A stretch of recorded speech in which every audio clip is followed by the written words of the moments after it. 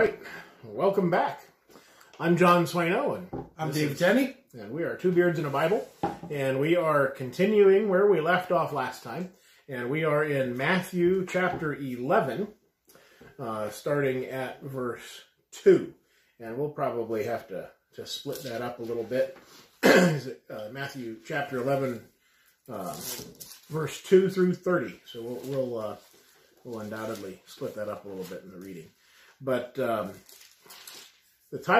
heading of our this portion of the lesson is called The Baptist's Inquiry. When John the Baptist sent two of his disciples to Jesus, what questions did he have them ask? And how did Jesus answer these questions? This is the first question that we're going to kind of be looking for the answer here in the Scriptures. So I believe it's probably my turn to read. I believe it is. So I'll start reading and you tell me when to stop. Well, I think you just, there's not like a good clear break. So if you find a place you say, just stop wherever the mood hits you. Alrighty. So Matthew 11, starting at verse 2, says, "And when John had heard in person about the works of Christ, he sent two of his disciples and said to him, 'Are you the coming one, or do we look for another?' Jesus answered and said to them, 'Go and tell John the things which you hear and see.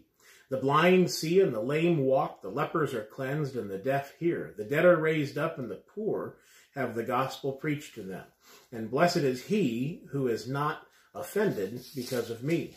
As they departed, Jesus began to say to the multitudes concerning John, 'What did you go out into the wilderness to see? A reed shaken by the wind? But what did you go out to see? A man clothed in soft garments? Indeed, those who wear soft clothing are in kings' houses. But what did you go out to see? A prophet? Yes, I say to you, and more than a prophet. For this is he of whom it is written, Behold, I send my messenger before your face, who will prepare your way before you. Assuredly, I say to you, among those born of women there has not risen one greater than John the Baptist. But he who is least in the kingdom of heaven is greater than he.'"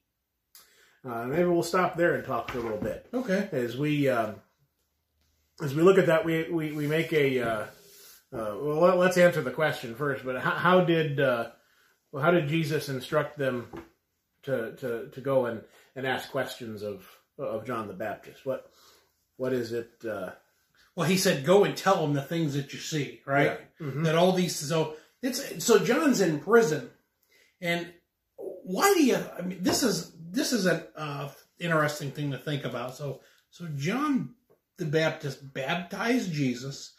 He sees the Spirit descend upon Jesus. He hears a voice out of heaven that says, "This is my Son, in whom I am well pleased." But then John's in prison, and he sends two of his disciples to see if Jesus really is the real deal. Why do you think he did that? I have my own theory on it. Well, go ahead, because I don't. This is what I mean. I don't know if you've ever been in this situation, but sometimes, maybe you can start. You can lose hope if you don't have any communication. Sure. It's like if you're in high school and maybe you're interested in some girl, and she just stops talking to you. Mm-hmm. So you're like, Right. And even when you think of those that maybe, especially I guess coming out of this time of COVID-19 lockdowns and so on, Yeah. there are many people that are stuck in, say, nursing homes. Yeah. That have not had any kind of, any kind of interaction with the outside world. And they yeah, maybe they would start to doubt, Yeah. Do people really love me? Yeah. And that's the only thing I can think of is John was in prison, and, he's probably in a bad way, probably in a rough spot. And, I wouldn't say his faith's beginning to falter, but maybe he needs some encouragement. And he's like, "Hey, go make sure that is this really what's going on?" Mm-hmm. And so Jesus says, "Go tell John the things which you see and hear." Yeah, and those things would certainly speak to Christ being who he is. Yeah, yeah. And John would know that. That would be an assurance. And while they're there, Jesus starts talking about the kind of man that John is. Right. And he says, what did you go into the wilderness to see? He said, a reed shaken by the wind. You think about a reed, it's completely powerless, and it just goes whatever way the wind blows. Right. And John was certainly not that way. Yeah, and they didn't go out there for no reason. It's almost kind of a silly statement. Like, why would you go out there to see that? He said, did you go to see a man clothed in soft garments? John the Baptist was not an effeminate man. Right. He was a man's man, a manly man. Right. And that's, all of these things that were, what kind of person he was. He was strong, masculine, all of these things. Mm-hmm. And he says, did you go out to see a prophet? And he said, yes, more than a prophet, because it was written that that John was going to be this person that was going to basically announce the arrival of the Messiah. Mm-hmm. And in fact, John did that because the whole thing John did was he was trying to get people to turn back to the Word of God. Right. To repent. And to prepare that way and kind of maybe get their mindset in the right gear. That's how he prepared the way, yeah. He was like trying to steer their thoughts back to God. That's how he was prepared. And when they would actually see God, in Jesus, that they would be able to recognize him and understand him. And again, you would have to know what you were looking for. And when we think about, as we've in past episodes spoken about Christ said that about the centurion, I've not found such faith, not even in Israel. His own people didn't know anything about him. No, or they would have been able to say that is the truth. That's Christ. They would recognize him. Yeah. And that same sort of thing is true today. That if we know the Lord, if we know his word, we'll be able to recognize the truth from a lie. Yeah. Yeah. If you're not sure, just look around. Look at nature. Right. It doesn't take too much investigation or thought to say, this didn't happen by accident. Right. Right. Yeah. I even, it makes me think back to in college. I started out college thinking I wanted to be a doctor. And chemistry class changed my mind. Oh, it did. But along the way, the professor, one of my first biology professors, he said that he started college and studying biology. He started out an agnostic, and then by the time he was done studying biological processes and so on, he said that this can't be by mistake. This can't just be by chance. This is that there's a creator behind this. That's like, people look at DNA. Right. And they say it's a computer code. Yeah. It's super complicated code. Right. And this isn't an accident. Right. Somebody made this. I just saw a picture of an animal cell, and we've all, at least I remember in high school, building a model of an animal cell, and thinking of the Golgi apparatus and all the different parts of the cell, and seeing those diagrammed out in a book with what they would look like, and then this picture showed scanning electron microscope picture of the cell, the actual cell, and the designs and the little specks and dots and things all over the little organelles or whatever they call them inside the cell. It was just beautiful, and it was in such a neat order and a repeating pattern of the shapes and everything, and it was just awe-inspiring. I sat there and stared at that for a while. This is not something that happened by chance. Yeah, something you would never even see. Right. Typically. Right. And there again, creation screams of a creator. It does. Let's go ahead and pick up at verse 11 there. Yeah, 11. Is that right, or was it 12? Yeah. It was verse 12. Okay. Yeah, in verse 12, and from the days of John the Baptist until now, the kingdom of heaven suffers violence, and the violent take it by force. For all the prophets and the law prophesied until John. And if you are willing to receive it, he is Elijah who is to come. He who has ears to hear, let him hear. But to what shall I liken this generation? It is like children sitting in the marketplaces and calling to their companions and saying, we played the flute for you, and you did not dance. We mourned to you, and you did not lament. For John came neither eating nor drinking, and they say he has a demon. The Son of Man came eating and drinking, and they say, look, a glutton and a winebibber, a friend of tax collectors and sinners. But wisdom is justified by her children. Then he began to rebuke the cities in which most of his mighty works had been done, because they did not repent. And we'll stop there. Yeah. And, go ahead. Maybe we're thinking of the same thing here. Well, he likens, he goes through here and he talks about, all of the things that John did, and he talks about, he uses example of children, and he talks about this generation. They're like, I don't know, like spoiled kids almost. Right. They kept changing their story. They kept doing different things, and says, he says John came neither eating or drinking. And they said he has a demon. And Right. Of course, he's talking about the Pharisees and the scribes here. Said this thing, but it just all goes back to they didn't recognize. They had studied the scriptures, but when it was in front of them, they didn't recognize it. Mm-hmm. And I'll tell you what, I have a lot of trouble, and maybe it's just my mind, but tell me if you can see this as well. But as I read these scriptures and as I learn more and read more about the scribes and the Pharisees, I see so many parallels to mankind today.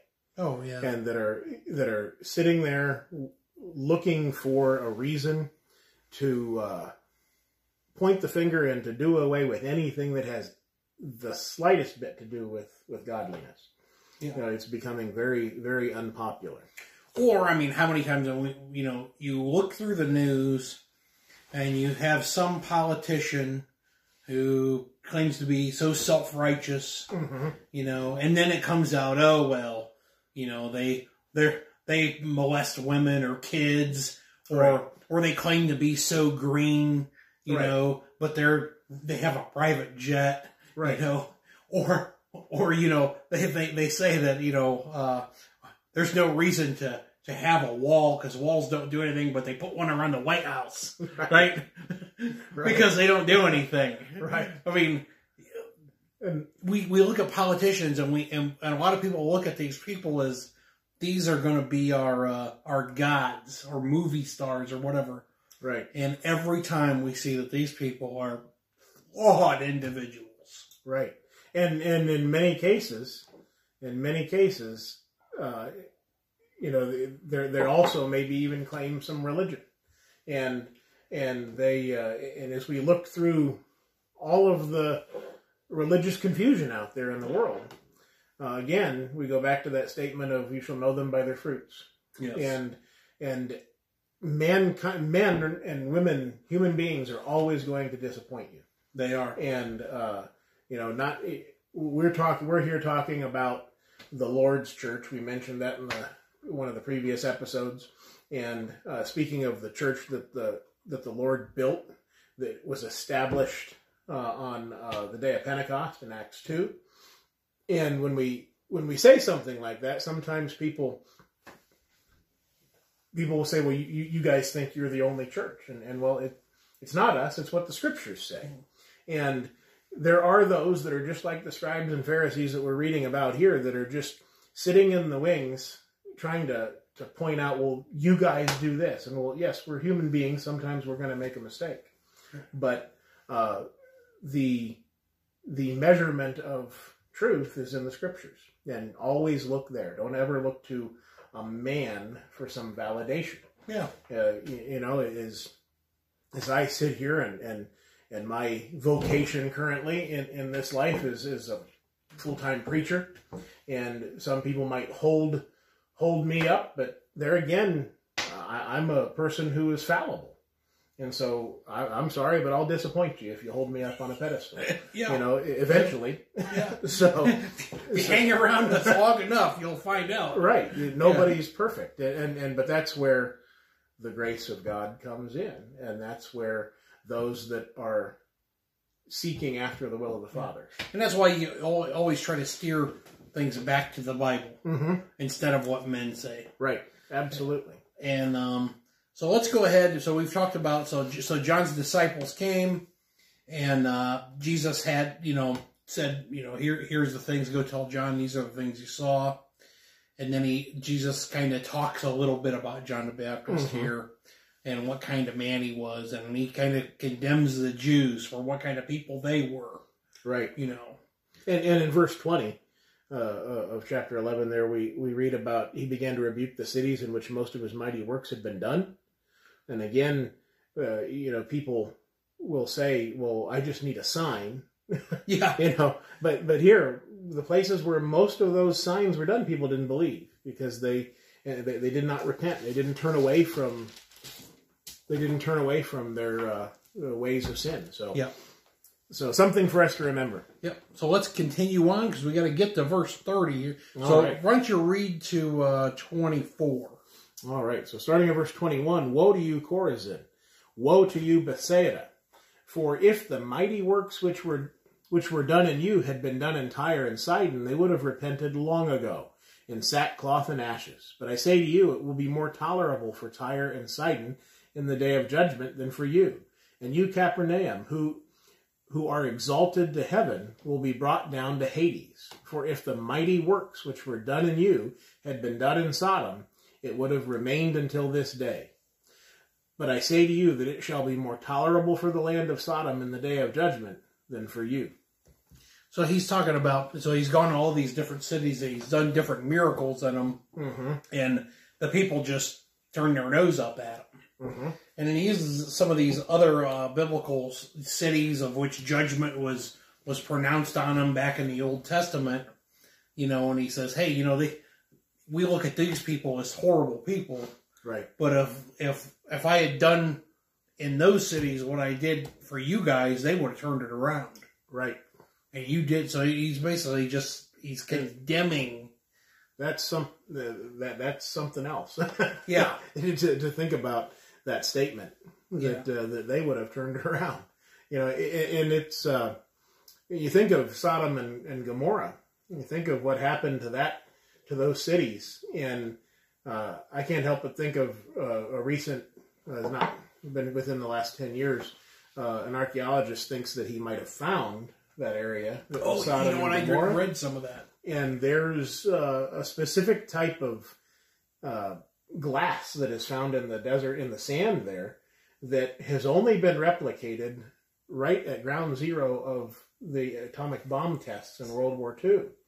And that is some powerful stuff. Oh, yeah. And that kind of sends a chill down my spine when I think about that. And to think that that's the kind of intense heat, that's the kind of thing that happened to them, and yet it will be more tolerable for them than these people that should have known better. Yeah. That had every opportunity and, in fact, had so many signs and wonders done in their midst that anybody should have believed. Yes. Why don't you go ahead and wrap it up for us here? All right, verse 25 beginning. And at that time Jesus answered and said, I thank you, Father, Lord of heaven and earth, that you have hidden these things from the wise and prudent, and have revealed them to the babes. Even so, Father, for so it seemed good in your sight. All things have been delivered to me by my Father, and no one knows the Son except the Father. Nor does anyone know the Father except the Son, and the one to whom the Son wills to reveal him. Come to me, all you who labor and are heavy laden, and I will give you rest.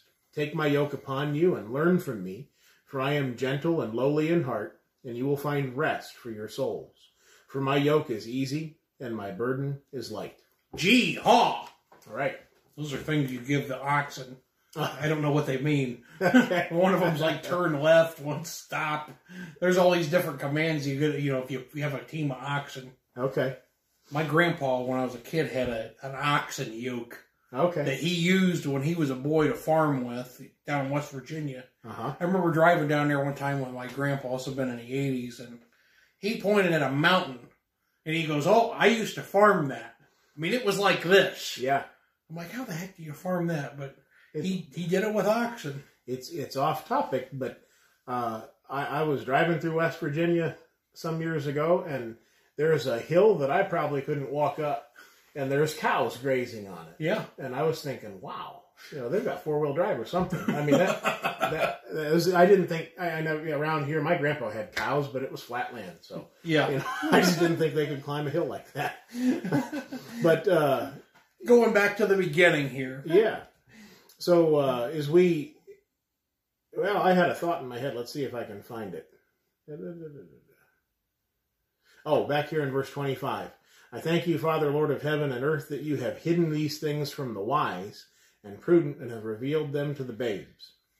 So I would imagine he's talking about the, he's hidden these things from the people that think they're so smart. Yeah. Scribes and Pharisees and the common people got it. So it lends itself to we need to be of a humble heart. Babies don't come out of the womb knowing everything.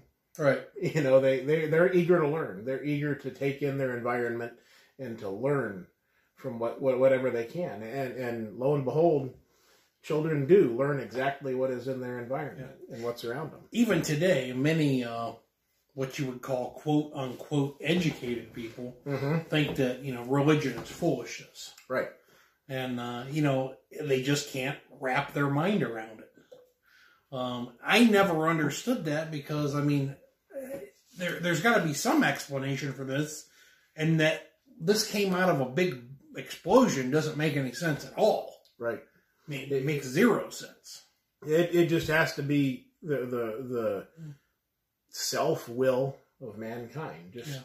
Just not being able to get beyond. We're told in the scriptures that God's ways are higher than our ways. Yeah. There are just things we're not going to understand, and those that are especially really intelligent, that are used to maybe being able to make sense of things easily, I think it frustrates people that they can't have an answer to everything. And it also, believing in the things in the Bible means that you have to be lower than God. Mm-hmm. So there's an ego problem that a lot of people have too. Absolutely. They don't want to be.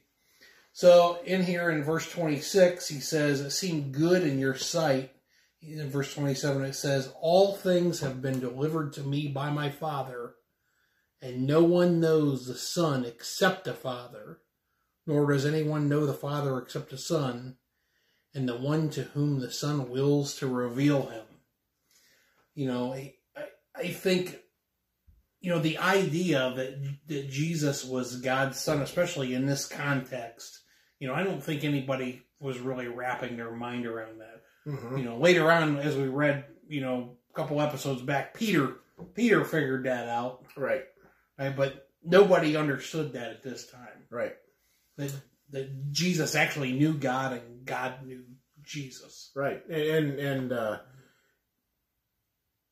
as we, there's a thought in there. What is that? Verse 27.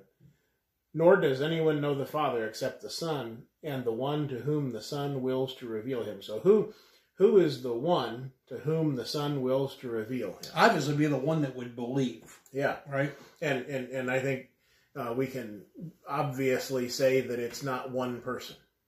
Yeah. It's would that be the royal one? It's talking about everybody. Right. The people that would have an ear to hear. That's he who has an ear to hear, let him hear. Didn't we read that earlier? Yes, we did. He talks about it as a yoke. And of course, a yoke is something you put on somebody to get them to do some work, to do something, right? We keep going back to that. Right.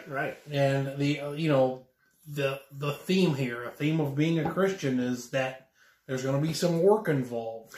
Exactly. And that's going to be some work personally for you studying, and some work for you trying to share the thing with others. Like John and I are doing right now. Yeah, as I've mentioned many times before, when I called my preacher friend asked a question last week, and he immediately started rattling off these scriptures off the top of his head as he was driving down the road. And I'm thinking, someday I want to be there. You know? and that takes work. Yes, it does. That takes work to be able to do that, and especially if you have a deficit of memorization, as I always have in my life. I mean, in the seventh grade, we were forced to memorize our prepositions, and that was just awful for me. Yeah. So, it does take work. It does. And it's something that should be a part of your everyday life, even if it's, we get busy, we get wrapped up in our jobs and all the things that we're doing. But, even if you just have to open the scriptures for 10 minutes, put him first. Yeah. And make it a part of your life. He says that his yoke is easy and his burden is light. And, is there some burden to being a Christianity? Mm-hmm. There is, because you have to restrain yourself. Yeah. There is a burden to it, but, it's good for you. Yeah. It's not a thing that's bad for you. It doesn't hurt you. It actually makes you grow as a person. Yeah. I mean, take faith out of the picture. Just do the things that are in the scriptures. Just do the things that the scriptures tell man that they should do. And you're going to find yourself having a better marriage. You're going to find yourself having a better relationship with everybody. You're going to find yourself to be a more employable employee. Yeah. Have less stress. Your life's going to be better. Yeah. And the world knows that. Yeah. Those are all things that are touted by all of the, so far, even all of the psychologists and so on would agree that these are good things. You should not do all of these things that are spoken against in the scriptures. Well, John, that about wraps it up for this episode. Time already? Oh boy! All right. I think we're about right on time. Yeah, 27 minutes. All right. Well, in that case, thanks for joining us again for another episode of Two Beards in the Bible. We'll pick up next time where we left off, and signing off here is John Swano and Dave Tennant. We'll talk to you next time. Yep. Thank you. Cut.